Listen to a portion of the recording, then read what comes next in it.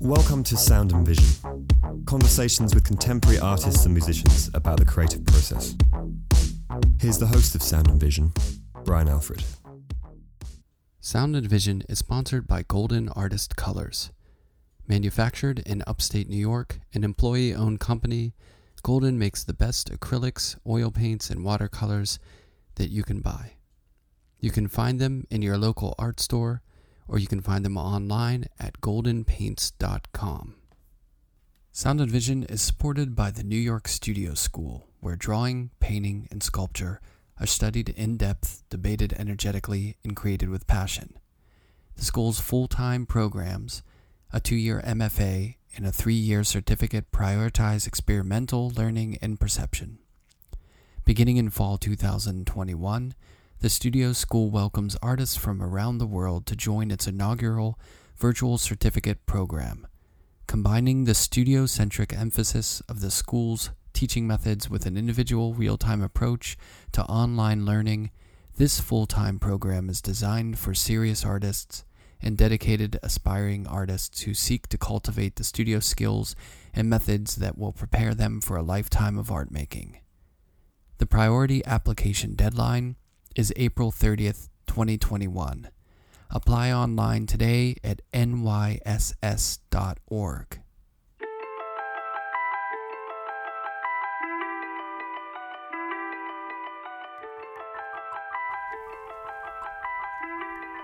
Ndidi Emefiele is a mixed media artist born in 1987. She earned a Bachelor's of Arts degree in painting from the Delta State University in Abraka. An award-winning artist, she won the Koja Art Award in 2003. She received her Master's in Fine Art at the prestigious Slade School of Art, University College in London, and her work takes a critical look at how society constructs identity and how it defines and confines the roles of gender. Ndidi's work has been featured in international media outlets like Al Jazeera and published in various magazines and online platforms including Visionary Artistry magazine and Intense Art magazine. Ndidi is well exhibited nationally in Nigeria, and internationally her work can be found in major and important collections. I spoke with Ndidi about working in London, her formative and creative time in Nigeria, having kids, love of dance and music, and much more. Here's our conversation.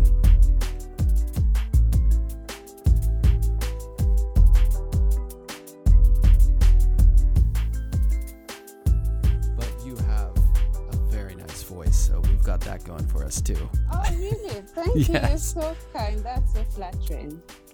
Yeah. So thanks for taking the time out to talk to me. I mean, I've been following your work for a while. It's awesome. So I'm really excited to talk to you. I am too. Let's kick it off. So what time is it there? It's like 4 PM, right? No, it's 5? about Or 3 past 3. Just about 13 minutes past 3 in the afternoon. Nice. And you're in the studio? Well, this is the home studio. I just recently moved my studio, so I'll move in fully by next week. Yeah. But I just retained this during the lockdown just so I can keep working. But right. I move all of this by next week to much bigger studio. It's quite small in here. So yeah. So you had to sort of shuffle around during the pandemic as far as your working situation? Yes, this served for that purpose. Yeah. Yeah, but ideally I make very large work. So having a large space just is always works out best for me. So I just got one which is about 2,500 square meters. So that's really big. So I'm really excited. So I should move in next week. But in the meantime, I always like to have a space at home to work just so I can be by the kids and I could walk around the clock if I have to. Yeah. Yeah, no, I think it's great. I mean, it's funny because I used to live where I worked, and then I had my son, and I ended up getting a studio out of fear of having a baby crawling around through paints and stuff, which never really, and I ended up keeping a little section of my apartment where I would work on small things anyways, which is great because sometimes hauling off to the studio late at night or something isn't ideal, and you just want to be with the family. Yeah. So it's kind of nice. How old is your son now? Well, now he's about to turn 14. So. Oh, yeah, he's a big boy now. He's doing his thing. Yeah. My son comes up here, but he does not like the floor. It's too untidy for him. So whenever he comes in here, he tiptoes. But most of the time, he will just avoid it because of the messy floor. So that helps. Otherwise, he would turn the whole place upside down. Oh yeah, how old is he? He's 2+. He's about 16, 17, 18 months. Oh yeah. So he's fully mobile. And probably getting into a lot, right? So energetic. Yeah. So, it's infectious, right? Well, and it's funny because they give you energy and they take away. They do. They giveth and they take. Yeah, that's true. That's a good way to look at it. So you just have one son? No. So it's a total of 3 kids I have. So I have my hands full. My son he was 2 in December. So, this is March. So he's about 15, about 25 more. Oh, I'm just bad in mathematics. Yeah. So he's about 27 months. Right. And then my sister, who passed away, sometime in 2019, left a 4-month-old with me. Oh, I'm so sorry. My son, thank you. My son was just 2 months at the time. So I was nursing him, and I took on the 4-month-old as well and began to nurse her. So she's just 2 months older than him. So she's also 2+. So literally they're like twins. And then the last one is just 9 months. Oh my old. goodness. So 9 months today. So it's crazy. So technically like a pandemic era baby. Yes. Which must have, was that her in extremely the stressful? Oh my gosh.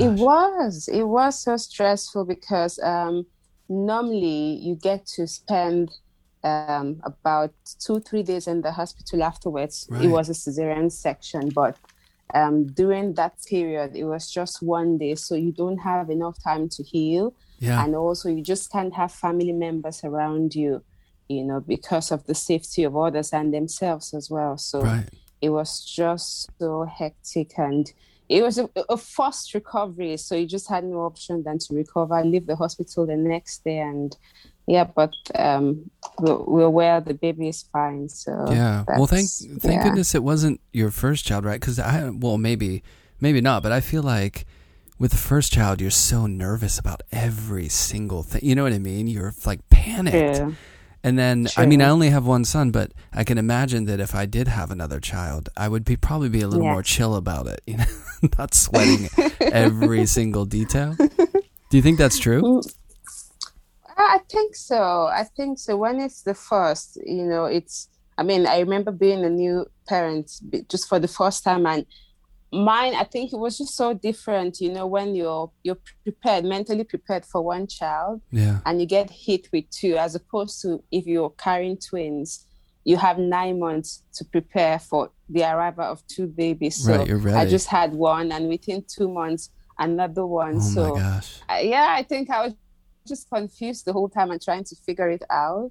Right. So it was a different experience, but Well, it's, I feel like parenting at the beginning is kind of like someone kicking you into a deep pool, You just got to figure out, like as much as you plan for it, once you get kicked in that water, you just got to swim, You just figure it out. Yeah, true. Not easy though. But so, wow, during the pandemic, and then were you able to just keep working? Did you take a lot of time off? No, I couldn't. I had my solo show was opening in October, the start of October last year, and I had her in June. Right. So I think I took 4 weeks off after the birth of the baby, and I was back in the studio because I just had to get the work done. Yeah, so, I had to do it. Right? Yeah, but it was same as the first. I think that's about the longest I have taken off the studio in recent times. Right. Yeah. It's that sounds like a very busy year. Yeah, it just gets busier and busier each year. You just feel, okay, maybe next year would be less busy. I'll do this and do that, but it just gets so cramped up, and yeah, you're just unable to get a lot done. Right. Yeah. And then where are you at? Where do you live? What town? So I'm in Northampton. It's just about less than an hour to London on a straight train. So it's in the UK and not very far from London. My Uh, my UK geography is pretty sparse. I admit to being poor at it, but it's basically informed by football. It's okay. like the only. Oh, okay. That's my geographic sort of knowledge of the UK is based on football teams. Yeah. So is it north or is it south of or? Um, this is the West Midlands. Okay. Yes. Yes. And then do you have So, more space? I mean, do you find, like you said, you've got a big studio? yeah, it's huge. Is it a little easier to get space where you are? It should. I just feel like you get more value for money in terms of space. Yeah. So working outside of London was by choice. I had my graduate program at UCL, University College, at the Slade School of Fine Art, which is in Right. London. And Yeah. I just find working in London so distracting, maybe because I have a lot of friends and they want to be at the pub every other day, Right. so I just kept giving excuses. So that was one reason. It's just easier when I make out time and go as opposed to just all the time. Also, space-wise, you just get more space here, and with the nature of the size of the works I do, space is very important to me. And also with the kids, I just Right. needed more, even more space. So you get the London. You just space is luxury. It's so hard getting, the kind of space you want. So I have that here. That's So. great. So I'm interested in like Ndidi as a kid. Like when did art enter your life, and when did you become like? Were you always inclined to be artistic and to sketch or draw, or when did you, what was it like as a young kid?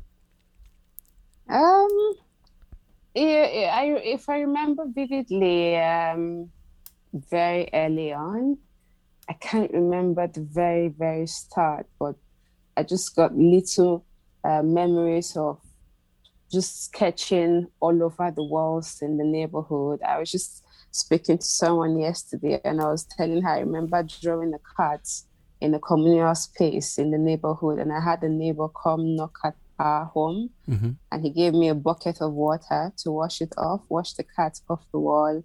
And he gave me this pile of papers, just to make the sketches on the papers. I just couldn't keep my hands to myself. I was drawing everywhere, all over the neighborhood. I think it gave my parents some concern because my dad just felt I won't focus on any other subject other than art. And when the school was in session, I would misplace all my notebooks for other subjects, except my sketch pad would be intact. Right. I just didn't care about the other subjects. It was just only arts that made sense to me. So I just kept at it. But I had a cousin at the time who was an artist, but he passed away in '93.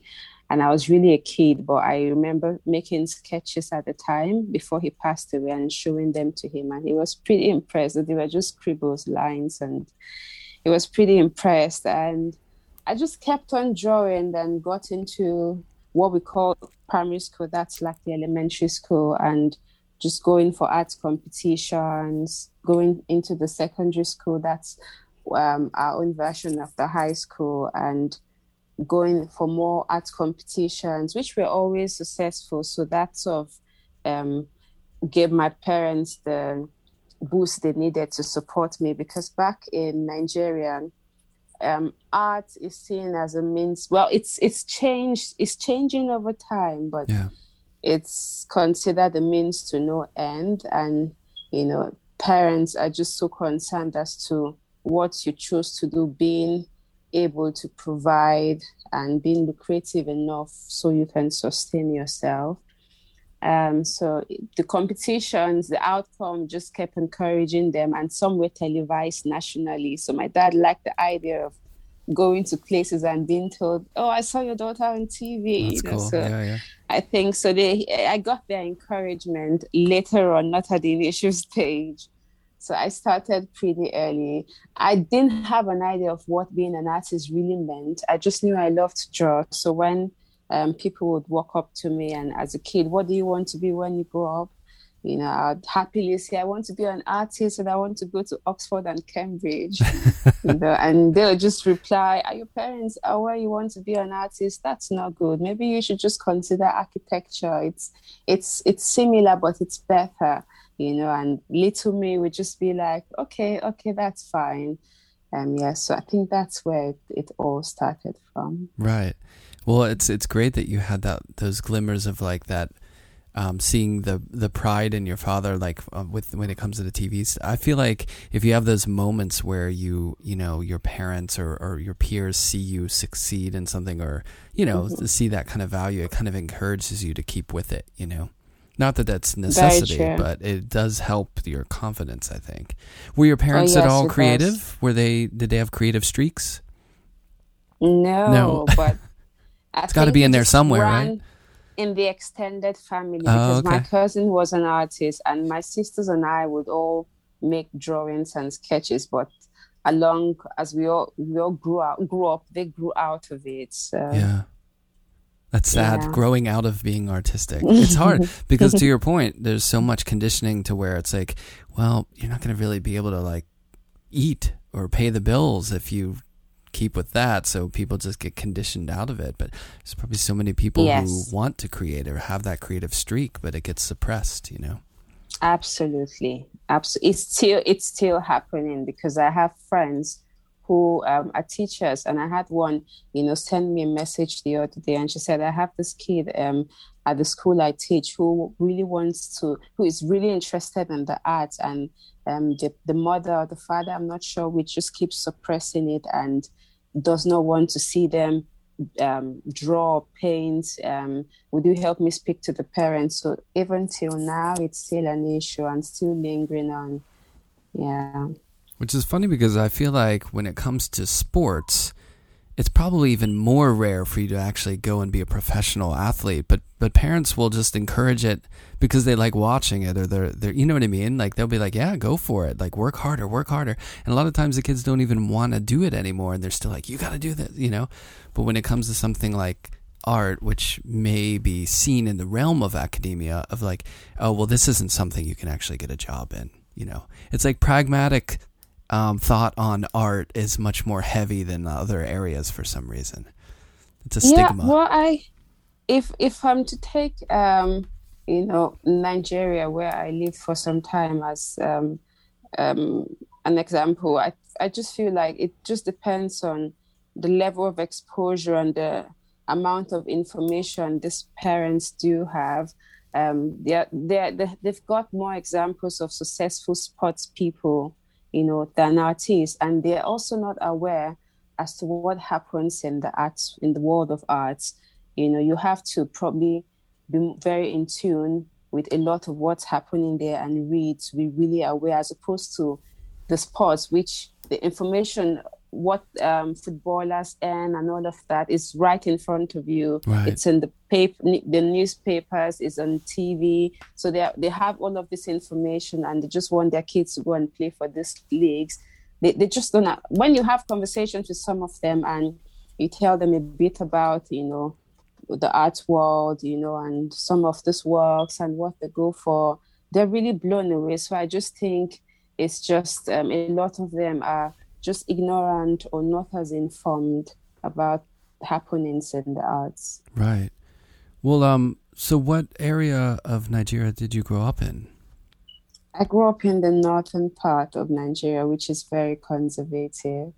I was going to say, yeah, because it's not Yoruba, right? What language did you speak? I actually don't speak any Nigerian language. Just English?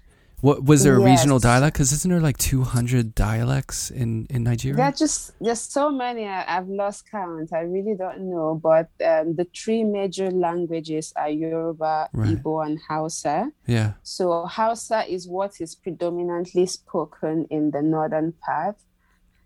So I was born there, but my parents are not from the north. They're from the south. Okay. So they have their own dialect, the language they speak, which is called Ika or Agbo. So if we were born in the south, we may have, that's myself or my siblings may have been able to speak the language. So growing up in the north, having the neighbors and those around speak in the Hausa language, I just feel like English was what we all communicated with just to understand each other. Right. So my parents at home weren't speaking the language to us, so we just didn't pick it. And I also don't think we have a flair for languages, my siblings and I, because we didn't pick up the northern language. We didn't learn our own language. So it's just so difficult. Well, it just seems so tricky with all those dialects and all the different languages, to be able to, it's almost like out of a necessity, there has to be some sort of like median language to connect it all. You know what I mean?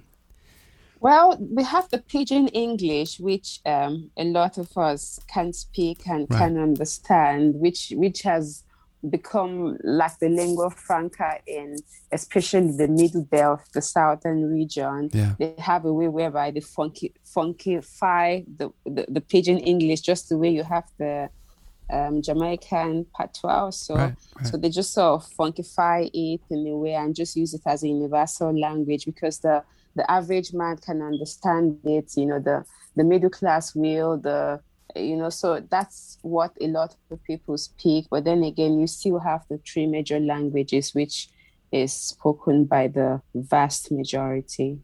Right. And the language of art, you had that too. Yes. The universal language.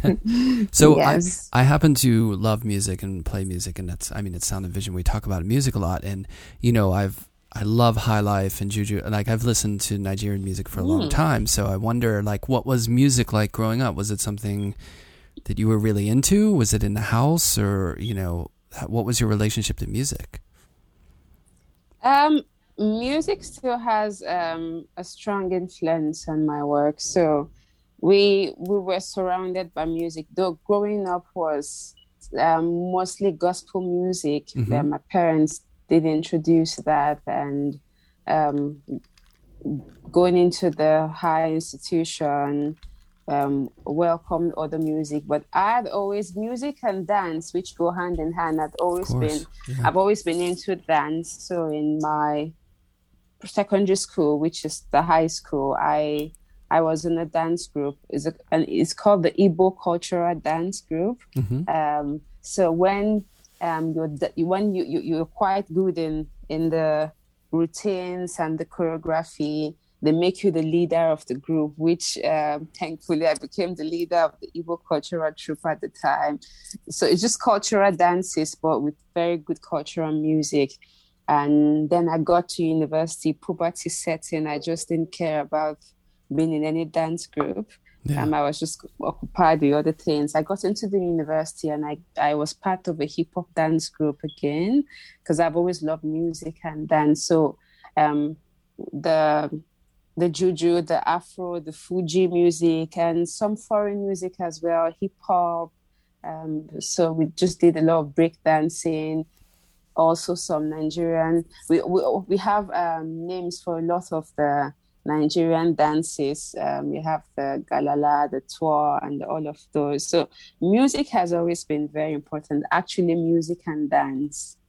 Yeah. Well, I love movement. It's a perfect connection, because I feel like there's so much, like, if you're inclined to it, there's so much of a parallel beauty relationship to music and art. I mean, it's totally different in a way, but then there's something really similar to it. But then if you add that third element of dance, that's really kind of a nice triangulation between, because, whether you're painting or sculpting or most visual art forms, there is a sort of dance and a movement to making the image, especially like if you're working large scale like you are, you're moving around and there's a real kind of like fluid and dance. And to think of, color entering that movement and dance with the canvas is kind of a beautiful thing.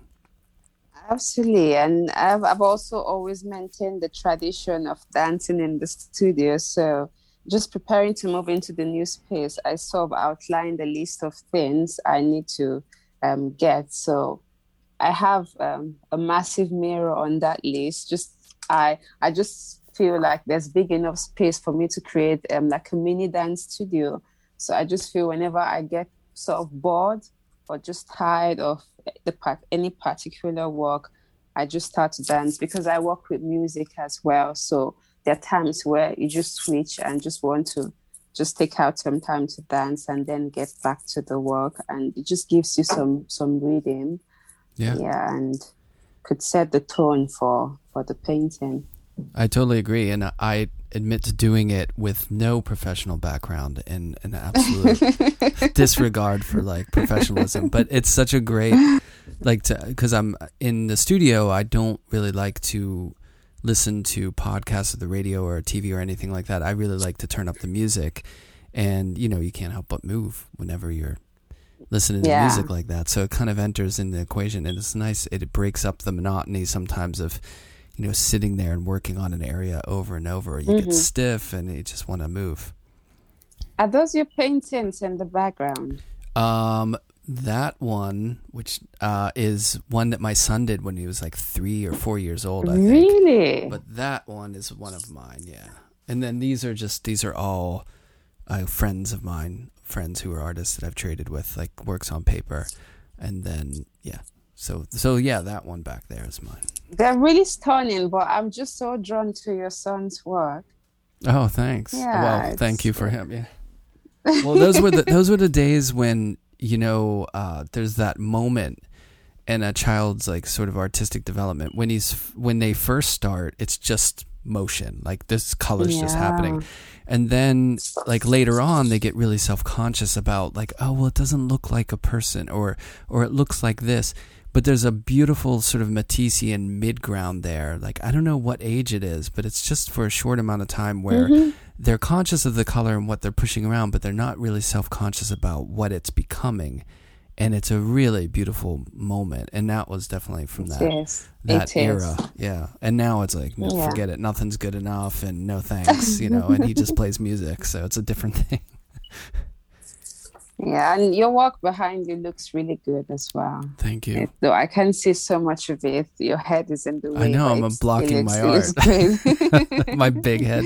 Well, this is, so in my house, I have like kind of an office room where I do recordings and I do a lot of work on the computer, like I do animations and stuff too. So, I've kind of like to what you were saying, it's nice to have a space at home and then like a studio proper as well. I kind of like working between places, it's a nice, it feels like you can reset, recharge and see things differently.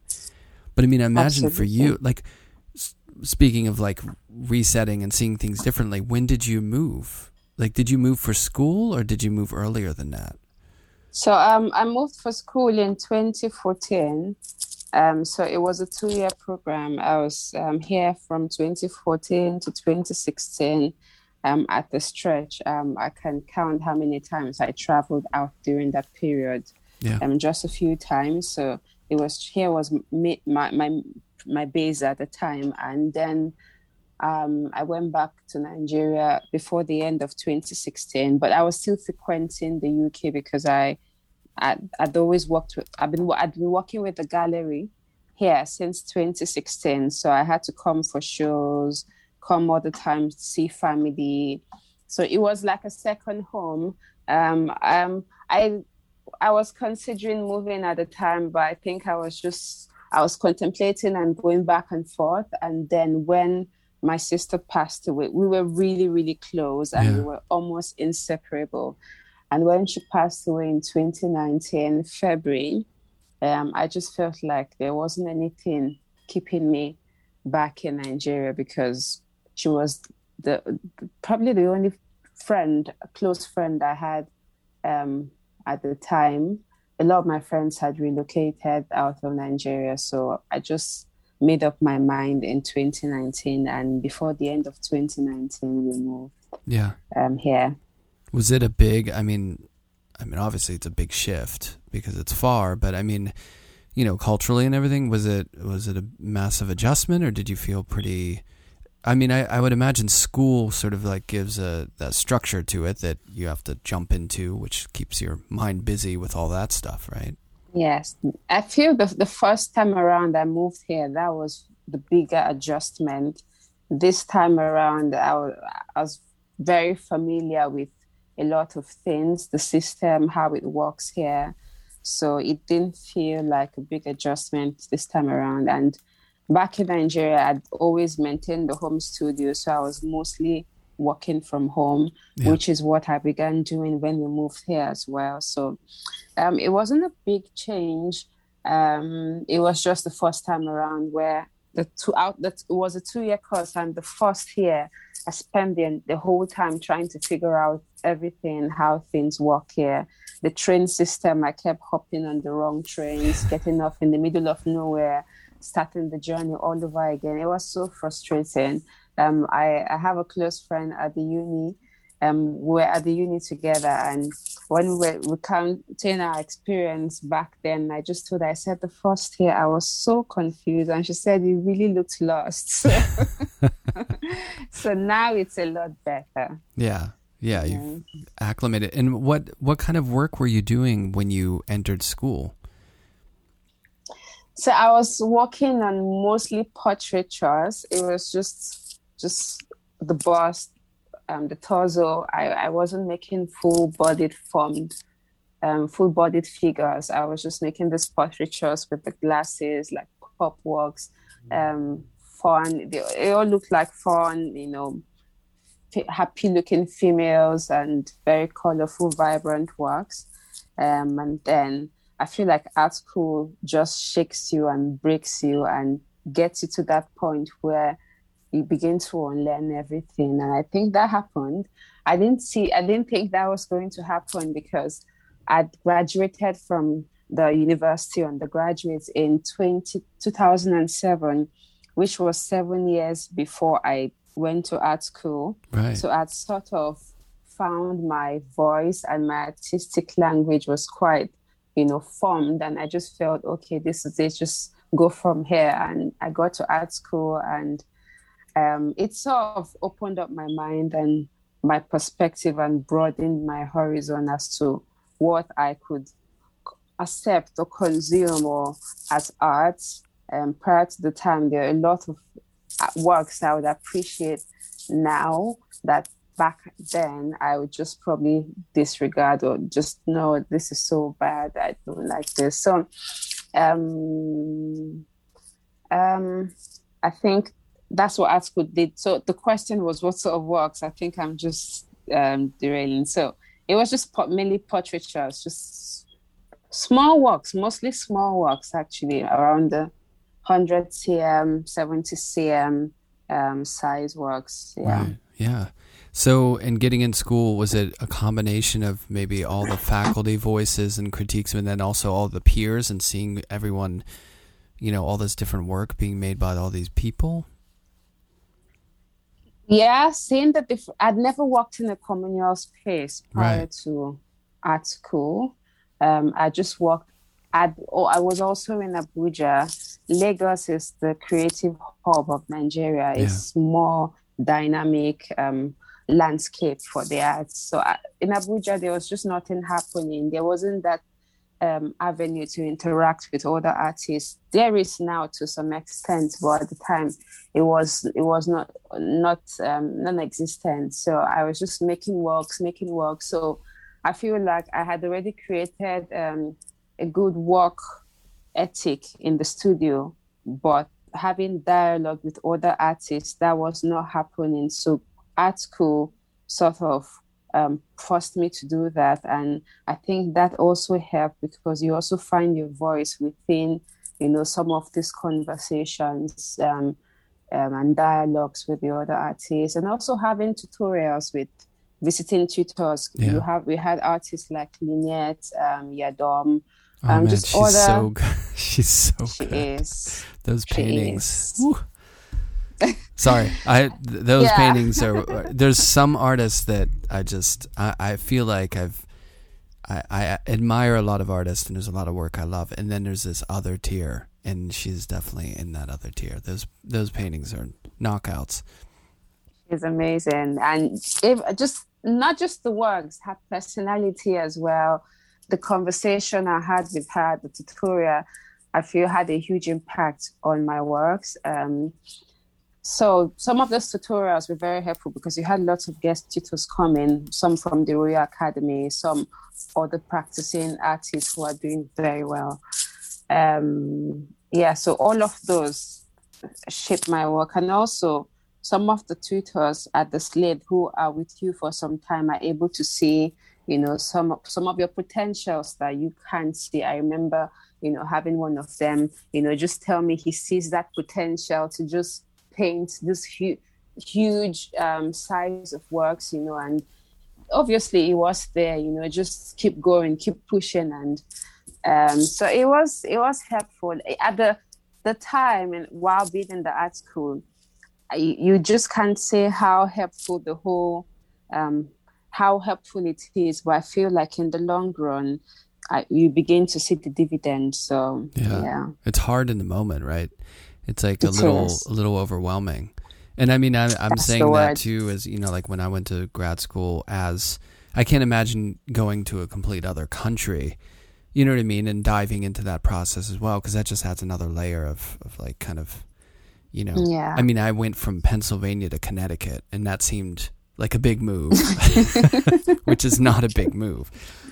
So I can only imagine. Although, I think those programs like that, I agree with you. I think like visiting artists is such a great part of that too, because you'll have your teachers who have just been teaching all the time, but they bring in all these artists who aren't necessarily teachers. They just come in and they're fellow artists who bring a different angle, which is really great to have in the studio, Yeah. So when you graduated, what was the plan? Did you have a pretty firm plan of how you were going to transition into just making work? And at this point, you were already showing work, right? While you were in school. Yes. So how was that? Because that's a little odd, because you're going through this big shift, but at the same time, you're also showing. So I was showing works. I was represented by a Nigerian gallery at the time. So we weren't having a lot of shows because I was in school. So we just had a few art fairs, I believe Art 15 and 154, Contemporary Art Fair at the time. The plan was, I'm always up for a challenge. So being in Nigeria, just being in that space and just keep making works in that space, I just wanted to see what was out there. I wanted to stretch myself. I remember telling my dad when I was going to art school, and he didn't understand it. He told me, what have you considered these great art schools we have back here? Do you really need to go? I told him I have to. And eventually when I finished and I came back, and he understood some of the reasons why I had to. He could see the change. Yeah. So it was, I feel like a lot of my colleagues in art schools obviously had to take on part-time jobs just to be able to afford art materials and just keep the whole thing running. So I didn't take that up. So I was mostly busy in the studio, just trying to get works done, so I could also have some works to exhibit apart from just having works in the studio for the program. So I think that was just the only thing that felt different. Other than that, I just felt like any other student in graduate program, just making works and going through the whole process. Yeah. When you sort of got out and started making your work, what was the content of your work pretty much like what you're doing, and the way that it, what it currently is and, what we're familiar with seeing out in the world? Or did it still shift after school quite a bit? And were you working at that scale as well? Or is that something you did once you got out of school? No, while in school, I began to make very big works. Though I'm obviously making much bigger works now, but in my graduate show, I had some 3 meters by over 2 meter size works, which are quite big. So I began to make some big works in graduate school. What I was making shifted a bit, but it was still very much in line with what I came in. I just think I had a different approach to making, and began to introduce other materials and other ideas into the work.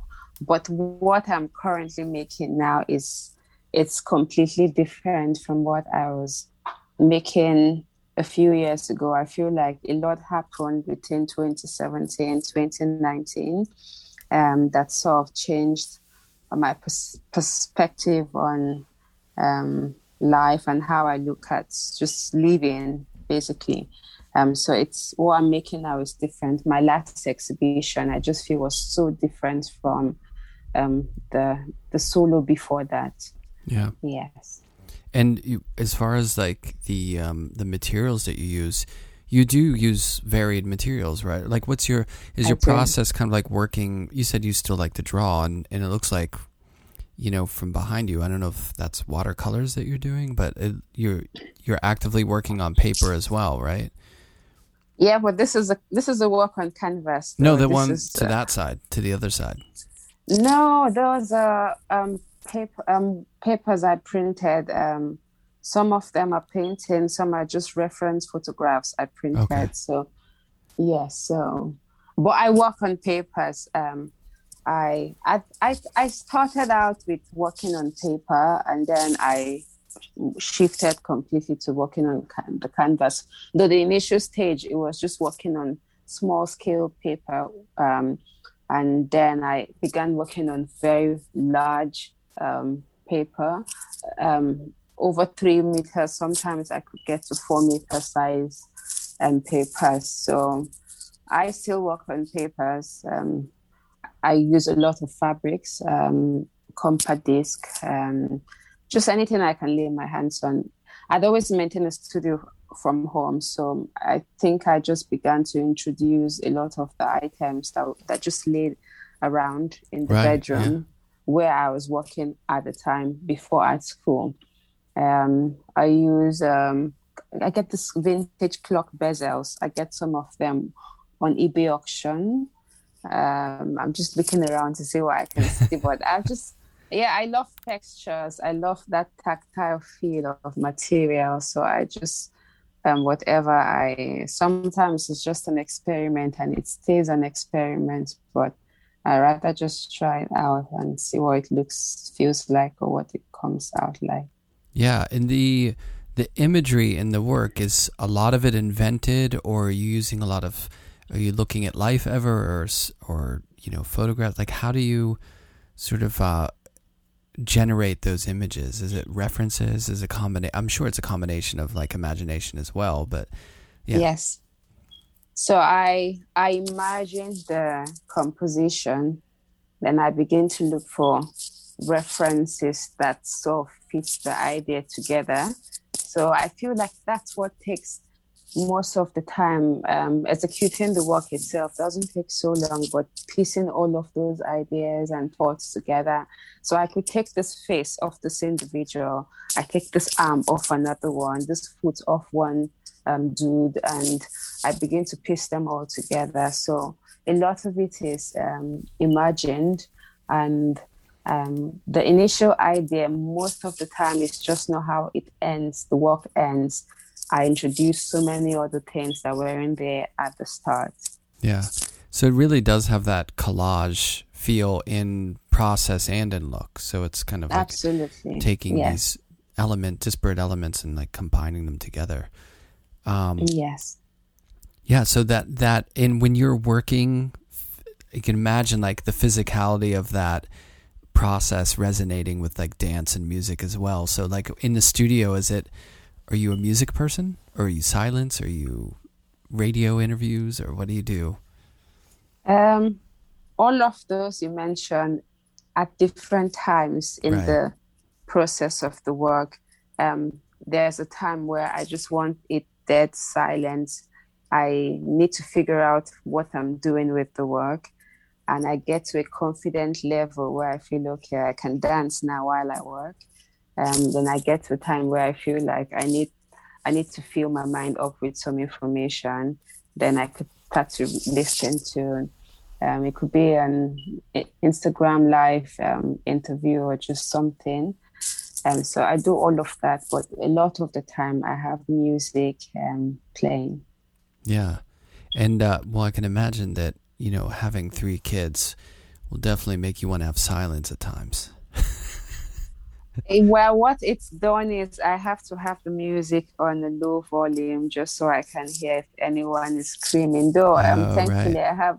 I have a little help, but still I have to have the music on low volume so I could always run. Like I feel also motherhood just changes you in so many ways, stretches you and just helps you adapt to a lot of things. Prior to now, when I start working, I just don't want any kind of distraction. I just want to, but now I can switch out, switch in, switch out, switch in, and the process still goes on. So I have music. I just can't blast it to the highest volume like I used to. Right. Yeah. So, I used to love to wear headphones, like noise canceling, and just go really loud so it's immersive. But it's a thing that one of the striking things about being a parent is that at least for some, I'm sure, for me, it's like you feel like you're never really off the grid.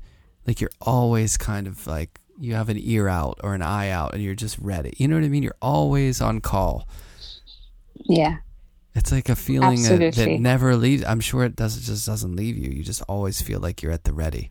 You know what I mean? Like I used to just put the phone down, like, and just not pay attention to it the entire, like I could turn the world off, you know what I mean? But like when my kid's in school, like I always have to have it nearby because I feel like, well, what if I get a call? You know what I mean? You got to be on call. Especially when they are so tender. I feel when they get a little grown, I feel it will be different, but at this stage, you just have to have an ear down, an eye out. Yeah. Yeah, definitely. Well, so as far as like showing your work, obviously you've shown in Nigeria and you've shown in London, but like how far and wide have you shown, and are there places that you want to show that you haven't shown yet?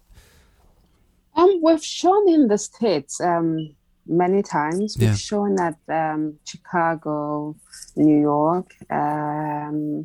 Those are the 2 I remember, but several times in those locations. We've shown in Europe as well, in South Africa, a lot in the UK, Brussels in April. It was meant to be last year. I think it was moved because of COVID. It didn't hold.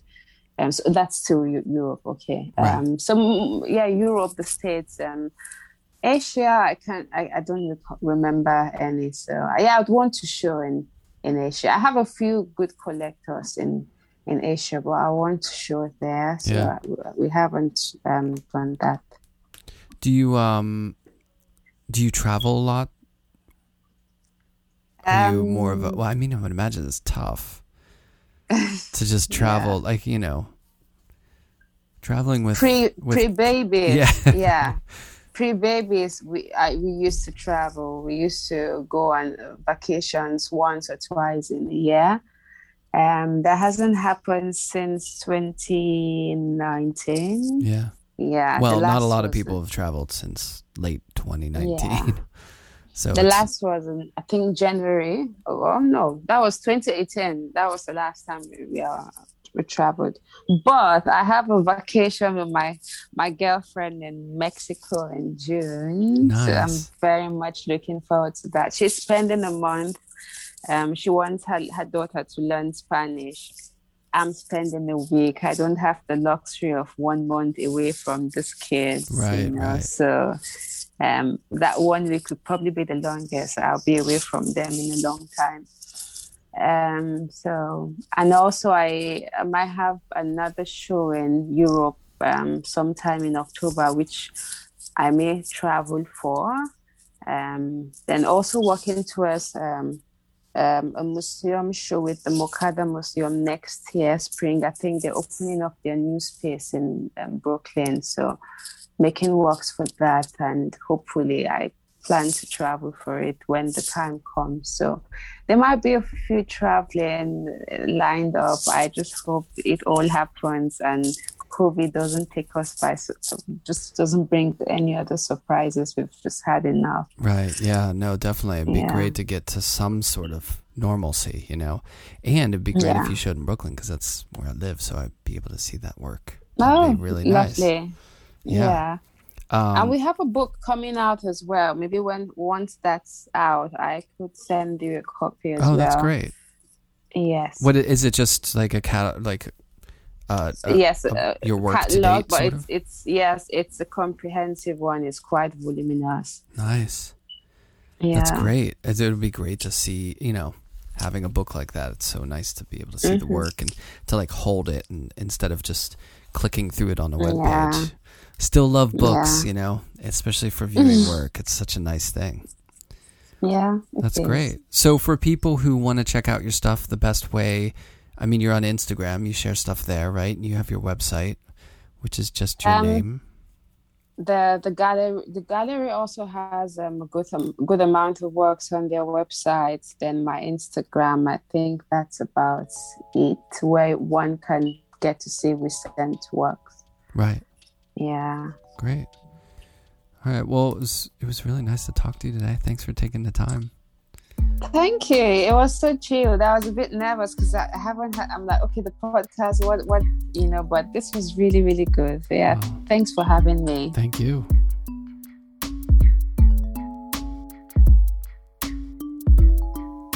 Sound and Vision is recorded and produced and edited by myself. You can check out more information on the podcast at soundandvisionpodcast.com, and you can see more images on Instagram at Sound and Vision Podcast. If you could leave a rating and review on iTunes, it really helps. Many thanks to Ndidi for joining me from London to speak about her work and her life.